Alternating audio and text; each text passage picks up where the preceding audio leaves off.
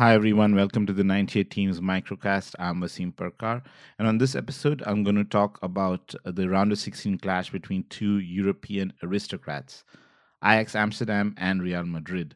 Ajax, of course, 4 times winners of the Champions League, and Real Madrid, as most people know, 13 times winners of the Champions League. So when this draw was made in December, many people were excited, because of the history of these two clubs and the history that this tie has, but more importantly, also because there was a sense of renewal in Ajax Amsterdam. The Ajax Amsterdam that so many neutrals love for the fantastic football they play, because Ajax truly were playing some great football. In fact, quite a few people thought they were unfortunate to finish as runners up to Bayern Munich in the group stages because Ajax played the better football, and but for some inexperience, probably would have beaten Bayern both home and away.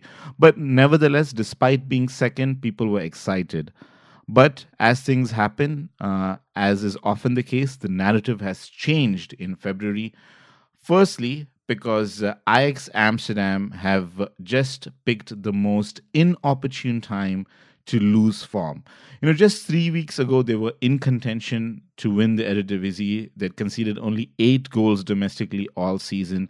They were 2 points behind PSV, and PSV slipped up with the draw. Ajax had the opportunity to take the lead in the Eredivisie. They were 4-2 up at home to AZ Alkmaar, and then they conceded 2 late goals, dropped points, and in the very next match, they got battered 6-2 by their rivals, Feyenoord Rotterdam. And then just this week, leading into the Champions League, they lost 1-0 away in a pathetic performance against Heracles. So now they're 6 points behind PSV in the Eredivisie, and they have completely lost all semblance of form and confidence. So it looks like a very uphill task. So despite the excitement about the young players that Ajax have, Frankie de Jong, who's going to join Barca in the summer, Matthias de Ligt, the highly regarded centre-back, there just isn't that sense of optimism for Ajax.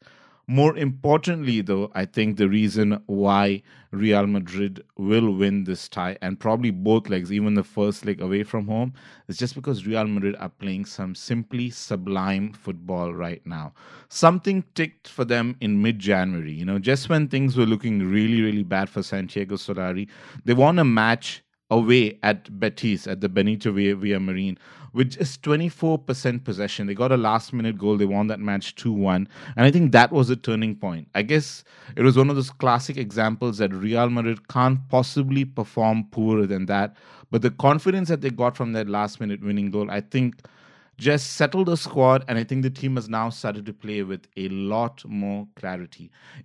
Take their last two performances, for example. Last midweek, away from home at the Camp Nou against the hated rivals Barcelona, they drew 1-1. But for a few margins, they probably could have finished that match in the first half. That's how impressive they were. And then on the weekend, they went away to their other hated rivals, Atletico Madrid, and won 3-1 in a game that they looked so comfortable. And I think Santiago Solari has to be given quite a bit of credit, despite his doubts. I think when you talk about managing Real Madrid, it is about man management and clarity. And I think somehow Florentino Perez has stumbled upon another manager who has brought that. No one knew Zinedine Zidane was going to be that. He turned out to be a great man manager. And everyone had doubts about Santiago Solari, but he's explained things and he's brought clarity to the players' minds. And you can tell that Real Madrid now are in that imperious form that you often find them in February. They are looking like a well-oiled machine. And for whatever talk of crisis there was earlier in the season, we just can't lose sight of the fact that you've got Toni Kroos and Luka Modric in midfield, along with the underrated and excellent Casemiro.